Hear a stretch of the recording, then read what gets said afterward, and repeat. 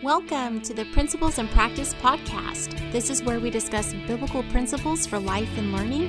I'm your host, Heather Hall, and this is my co-host, Brian Hall. Hey everyone, welcome back to the Principles and Practice podcast. And today I have my good friend, Brenda MacMenamin, joining me. We're discussing why the body of Christ as a whole is struggling so much with having an impact on the American culture. Thanks for joining me again, Brenda. Oh, thank you for having me. This is always so much fun and it is a delight. Well, I enjoy it too. So we think we have a take on this that will help our listeners to understand the cause to effect of what we're facing as a nation when it comes to our nation's character. For all of the Christian churches, the Christian private schools, the Christian curricula, and Christian homeschools, we're facing the reality that the church hasn't been as impactful in the character of our nation as it has in our history as a nation has shown. Brenda, you have worked pretty closely with Dan Smithwick of Nehemiah Institute. What would you like to share with our audience about his peers' worldview test and research? You know, it's been really enlightening to work with him. And I've been put in a position locally where I work with pastors, and I've been able to hear them share their hearts where they see youth in their churches and their youth groups leaving the faith in their early 20s. And it's so painful to them. I mean, it's something they take seriously and they are crying out to the Lord to overcome that. But there seems to be quite a gap in seeing that that's happening and being able to pinpoint where we're losing our youth. Mm-hmm. And there's a total disconnect between losing our young people and letting the government schools educate our children. Mm-hmm. And so what Dan Smithwick does is he comes in with this peers test. So that's an acronym, PEERS. It's a biblical worldview assessment. And what it doesn't assess is whether we love Jesus, whether we're biblically literate, whether we're going to heaven, but it assesses if we're able to read the Bible and apply biblical principles to politics, education, economics, religion, and social issues. So what he's finding out is that when he tests biblical theologians and most pastors, they do very well on the Pearce test. Then the congregation tests sometimes still with the biblical worldview, but not as high as the pastors. And then he teaches the youth in the church, which basically comes from youth groups. And 85% of the church's students are going to the public school. So that 85% is testing at an alarmingly secular worldview instead of a biblical worldview. But it gives us a place to see the problem. And then he shares history of how the Marxists came in from Germany and took over the education. And we know from our studies with FACE and the work that Verna Hall did, that it even goes further back than the early 1900s. It goes back into the early 1800s with Horace Mann, when he began to take what was a very vibrant biblical worldview focused education that was really self-taught, and it was in the homes and in the churches mainly. And Horace Mann began to systemize it under the state, and to get the state's money, the schools couldn't teach from the Bible specifically. And that's documented in Verna Hall's book, The Christian History of the Constitution. So between Horace Mann and then Dewey and these Marxists, they took over the education system, began it curriculum-wise away from the Bible, and then began to teach students. They began to form their own teacher colleges And from that point on, we've gotten farther and farther away from the content and the methodology that made our nation so God honoring and so great. And it's just been a steady decline. Mm-hmm. And they've been very intentional and active in seeing this through even today with the decline in education. Yes. So we need to be counter to that in our efforts to restore our American heritage in education through education. But it's not just in the homeschools, right? Because, I mean, pastors can reach out to their congregations by teaching this, and so can a lot of the Christian private schools. Absolutely. And, it's a delightful process, isn't it? I mean, you and I are in the midst of renewing our minds and learning from a biblical worldview, the content and the methodology. And I love it because I just get so in awe of God. Do you feel that way? Absolutely. It increases my faith, and it draws me closer to him, and it helps me to see just his sovereignty in all things. Yes. Yes. And it, like you said, when it builds our faith, that's one of the things that I think is missing from the education system now, that will go a far distance in restoring. Psalm 78 says to teach the mighty deeds of God to the next generation, so they have faith in God and hope to obey his commands. Mm-hmm. Mm-hmm. And if there was any time that our children needed that, it's now. So just learning the mighty deeds of God is so amazing and faith building. Amen. Now, I think that people would argue that they are giving a biblical worldview education with the Christian curriculum that they're using, or that the private school is using, that they're sending their children to. But what I think we see is, a lot of people acknowledge, they're aware that in the government schools, children are taught what to think, not how to think. And I think the challenge that we're facing when we consider a biblical worldview curriculum is that the biblical worldview is an undercurrent. And so, in a sense, children are also being taught in a Christian school, or maybe even in a church or homeschool, what to think about a biblical worldview versus how to think and reason biblically, so that they make it a conviction of their own. They've thought it through and they own it. It becomes a part of them. Would you agree with that? I absolutely would. And I think to make that more clear for our listeners, in our present school system, we have the 3 R's. And this has just seeped into the Christian ones that have the best intention. They're sometimes teaching the right content, but they're using what we call the 3 R's, which aren't even 3 R's, right? Or reading, writing, and arithmetic. There's only 1 R there. But it's based on reading and then taking short answer type tests. So you're basically reading exactly what they want us to read, and then you're, in a sense, regurgitating it through short answer, true, false, fill in the blank, multiple choice, where there's no reasoning there. There's just simple, you're reading it and you're telling them what you think they want to know. And that is not challenging them. It's not giving them the tools that they need to learn themselves. And Rosalie Slater is the one who developed the 4 R's based on studying the founding fathers and how they learned.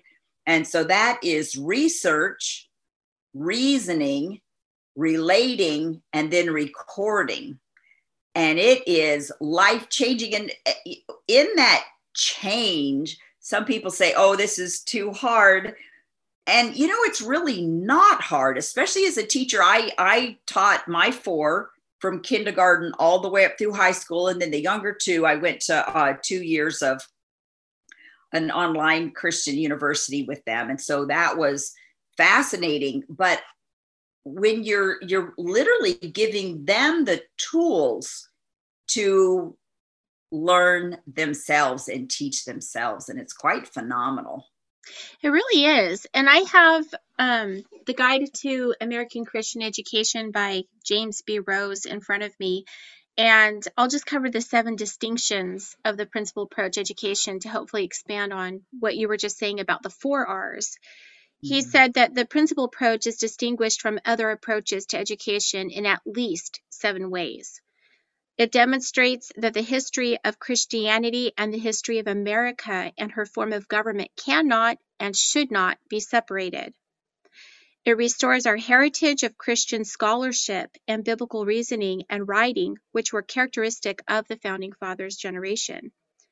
It brings both the student and the subjects of the curriculum into harmony with and in subjection to biblical truths. It produces a unity of spirit and principle with a diversity of teachers and subjects, without denying the identity or individuality of either the subjects or the teacher in the home or school. It helps identify the vocabulary and rudiments of a subject, both biblically and historically, and recovers the biblical origin and purpose of a subject in every grade level of education. It unifies the biblical principles of a subject with its correlative ideas and facts. And lastly, it enables both parent and teacher to produce the Christian character and scholarship necessary to support a Christian republic, to separate from progressive and secular methods, and avoid producing a character ripe for governmental socialism and religious modernism. And I think that that's one of the primary challenges, is that pastors, they want to see their congregation grow and influence the culture for Christ. And so do parents. They want their children to be able to walk in the precepts of God and to apply the biblical principles to their lives. In order to do that, there can't be any shortcuts. Yeah. And I think it's so tempting and so easy to give into the temptation of going with what's easiest, the fill in the blanks, the check marks, or what's really popular now is the unschooling idea or free range schooling idea. But our children need us to follow through with diligence and showing them how to dig out these principles for themselves and know how to apply them to life. Yeah, that's so good. And you know what really brought that alive to me is reading autobiographies and articles in different historical documents where I read from Nathaniel Bowditch, Thomas Jefferson, George Washington, and John Quincy Adams, where they mention writing in a notebook. Mm-hmm. So they literally used that process of learning on their own and recording it in a notebook. It is so fascinating. And one of the resources that I have really benefited from is R.C. Sproul Jr.'s When You Rise Up. And in this, he talks about the 3 different elements of faith, and he gives the Latin, which I'm not gonna butcher it by trying to pronounce them. But the first one he talks about is the capacity to understand what we're to believe. And the next one is affirming our conviction that the message is true. And then the third element is wherein we place our trust in what we affirm to be true. And so he uses an example of a chair where you can look at a chair and be told that's a chair. And then you can assent to that and say, yes, that's a chair. But the highest level of faith is sitting in the chair. So you're actually living and walking out your faith. And it seems like our faith in the modern day Christianity is absolutely an assent, but there's not much teaching on how to actually take biblical principles and walk them out in every area of our lives. And that's where our victory is. And so we really need to pray that God burst that in us and take the time to encourage people to really have faith in God, to walk out these biblical principles, whether it's finance, whether it's education, all the different areas of life, government, to really get victory and to glorify the Lord again. I agree. And so that's true. There's the challenge for the adults too, because we're talking about raising up the next generation when we're talking about the current students that we have now. But a lot of us adults haven't learned these biblical principles that have been taught historically, like to our forefathers and our founding fathers for what our first 200 years as a nation, so that they could live them out. And we have to, in order to restore our republic, in order to be able to turn America back around, we have to learn what it is that God counts as sins that we would not count as sins, so that we can repent from them as a nation. And that can be tough.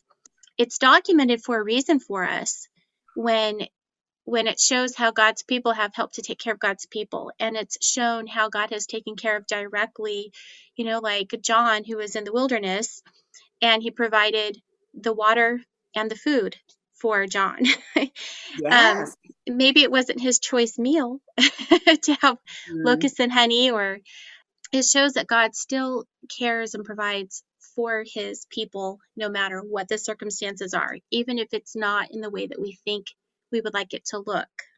That's so good. And I know the homeschooling walk for me helped me learn that, because when you're paying taxes for everybody else's schooling, but then you're paying for your own curriculum for each one of your children, the homeschooling walk for me was a real refining and faith building process toward that end, where I had to learn how amazingly God provides when Yes. everything in the natural looked like we weren't going to make it. And we'd gather up the children, we sit down at the table, and we'd pray in the next week's food.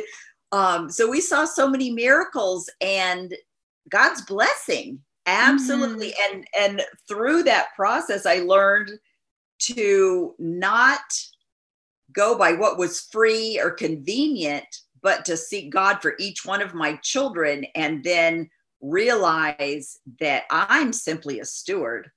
He's got a purpose for each one of our children, and he will bring it to pass Amen. with signs and wonders. It's so amazing to watch that process, isn't it? It really is. And the ability to share our testimony to others helps them to have faith too, because I've learned that if we don't keep God in his position as sovereign and trust him to care and provide for us, then we rob ourselves of the ability to have him care for us and reveal his purposes to us in those winter seasons. We were just reading a quote, I forget who it's from, and it's in our spelling curriculum, Spell to Write and Read, that in parts of the world where fruit trees grow, they don't produce fruit because they don't go through a winter. And I thought, wow, that's so important for us to actually be able to go through those seasons of winter in our lives so that God can produce fruit in our character. And it all comes down to choice for us, which is not always easy. We all know that. But Mhm. if we also rob ourselves of the ability to share God's testimony because we're not turning to him, we're not magnifying him, we're magnifying the state by turning to the state, then it robs the ability of sharing our testimony with other people that will help bring them to Christ, to help them lean on the Father for themselves, for their care and provision. And that's what he wants more than anything. He wants to take care of us. He wants to show his glory. Um, it's just beautiful. It is a Mm-hmm. beautiful faith building walk when you really decide, I am going to believe God. I'm going to take him at his word, and then signs and wonders start flowing. And there's one more quote I'd like to share. I found this in the 1599 Geneva Bible, and I love this Bible because the notes are so enlightening. So the beginning of this talks about the process of the Geneva Bible. And we know that King James took out these notes when he printed the Geneva Bible and named it King James, because he didn't want the ecclesia to know the authority that they had in Christ. So it's really amazing to meditate on the notes as much as the scripture themselves. But it ends, this is the last paragraph in this dedication to the Lord. It says, "Merciful Lord, we ask you to once again grant repentance, reformation, and revival in your church for the advancement of your kingdom on earth as it is in heaven. Amen." Now, we've got a group that's reforming education and civil government in our community here. And we were really remarking on how incredible it is that they mentioned repentance, then reformation, then revival. Because I always thought you'd have revival, then you'd have then you'd have reformation. But I think we've all been repenting. It's like the Holy Spirit really, when we had that return with all those pastors praying, it was just phenomenal. And then reformation is an intentional decision to go to the Lord and reform our ways, let him renew our mind by reading the word. And as we do that, we'll have revival. And I never saw it in that order before. Yeah, thank you for sharing that. I have not read the notes in the Geneva Bible before. I didn't know that that was there. Oh, it's fantastic. And we see that belief with the Pilgrims, right? Yes. They held to that completely when you study the Protestant Reformation and when you study about their trials that they faced on the way over here and then when they got here. And I think that we also see in their example of character that they understood that what they had been practicing at first was socialism, right? With the what they call it, the storehouse. The storehouse. Thank you. Yes. With the merchants that sent them over, they kind of changed the deal on them and made them live communally. Yes. Yes. And then they ended up repenting from that. And then they went through personal individual reform, which they recognized that had to happen in the individual first. Yes. And then their community was impacted better. It was magnifying God in what they did, and he blessed their bounty with their gardening that they did, or whatever it was that they did to take care of their families. So that's another historical example, I think, of evidence of the fruit of this kind of faith that is in our nation historically. He's so good. He is so good. He is so faithful. And in one of our previous podcasts, I looked up the word faithful as a key word from a Bible verse that we were talking about. And one of the definitions of that is confidence. And then the more I meditated on that, I thought about how when we look at God's faithfulness to us, it gives us confidence that we can count on him. So now in scholarship, when we're talking about biblical scholarship in raising our children, it's more than just doing a Bible study or devotional, right? How would you personally describe the difference between just opening up your Bible and then reading it the way that we tend to just read it as Christians, just read it straight through and maybe discuss it a bit, or doing a devotional versus actually getting into the word in each subject and then bringing it under the subjection to the Bible? Well, number one, I think we need to do both. You need to read it and be familiar with it in that, Genesis to Revelation kind of format. But in modeling for our children that you can start each subject in the word lays a foundation in them to take that same type scholarship when they go into their marriage and their finances and raising their children. And so you're putting into them that knowledge and understanding and respect of the infallibility of the word of God and the dependability where it really can be the foundation for everything that we do because you're living it in front of them. I agree. And then giving them those tools, the 4 R's are a tool for them. And then they can go in and they can understand better how to apply those principles to the areas that you said Dan Smithwick's biblical worldview test covers in politics, education, economics, religion, and social issues. Those 5 categories cover it all. Yes. And you know what is a super good example in our American history is Thomas, Reverend Thomas Hooker was originally, I believe it was Massachusetts, and he was with a group of pastors that he respected, but they really thought that an eldership ruling the church was the best way because they thought that only certain people could understand the governmental principles.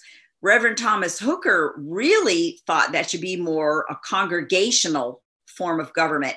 So he preached a sermon, I forget the dates, I'm pretty sure it was 1638, from Exodus 18:21. So that's Moses' advice, Jethro's advice to Moses to raise up leadership, the men that are able, that fear God, that will not take a bribe, and what was the other one? Fear God. And let them be rulers over the hundreds, fifties, and thousands, hundreds, fifties, and tens. So he taught that scripture, and then he actually wrote the Fundamental Orders of Connecticut, which was the first state constitution based on the biblical principles of self and civil government from the Word of God. Yeah. So, how powerful is a sermon? When you think about it, a lot of people just don't make the connection, or a lot of pastors aren't sure how to go there because I think they're not taught about the history of pastors in our nation and how their sermons really did impact our nation for Christ and the development of the form of Christian government that we do have. And so, wow, just to think about how things could turn around if pastors stood up and even read some of those sermons, if they're not sure how to study it out and take it in a direction on their own, Yes. It would be amazing. Well, that is what Dan is helping pastors do. So I would highly recommend that anyone that has a concern for pastors and you've been praying for them and you want to come alongside them, to go to nehemiahinstitute.com and connect with Dan and see if he'll come. And what he's doing with me in Florida, granted, he is a Floridian, so I don't know how much he can do this across the nation, but I'm pulling together about a dozen pastors at a time and having him come in and just share what he knows and the peers test. And it's amazing to see him come alongside these pastors and they can ask him questions, and all they need really is to be pointed in a direction because their heart is already there. It's just that we've been taught from humanistic principles for generations now. So we've lost the model. And once that connection's made, it's really easy to pick up and run in the right direction. Mm-hmm. It's really exciting to see God do this. It is exciting. Thanks so much for sharing your testimony on what he's doing in Florida. It's encouraging. Yes, God is good. All right, Brenda. Well, thank you so much for this conversation. I really hope that it blesses a lot of people out there and that they're encouraged to contact Dan Smithwick again with Nehemiah Institute. And thank you so much for all that you're doing. This is exciting. Thank you so much for having me on, Heather. Talk with you later. God bless you. God bless you. As always, if you're looking for additional resources or support, you can visit our website at principalacademy.com, check out our shop and our blog, and you can also find us on Facebook at Christian Homeschooling with Bible Principles, also on Instagram under Principal Academy. Thanks so much for joining us. All right, well, this is Heather Hall. And this is Brian Hall. For Christ and His glory.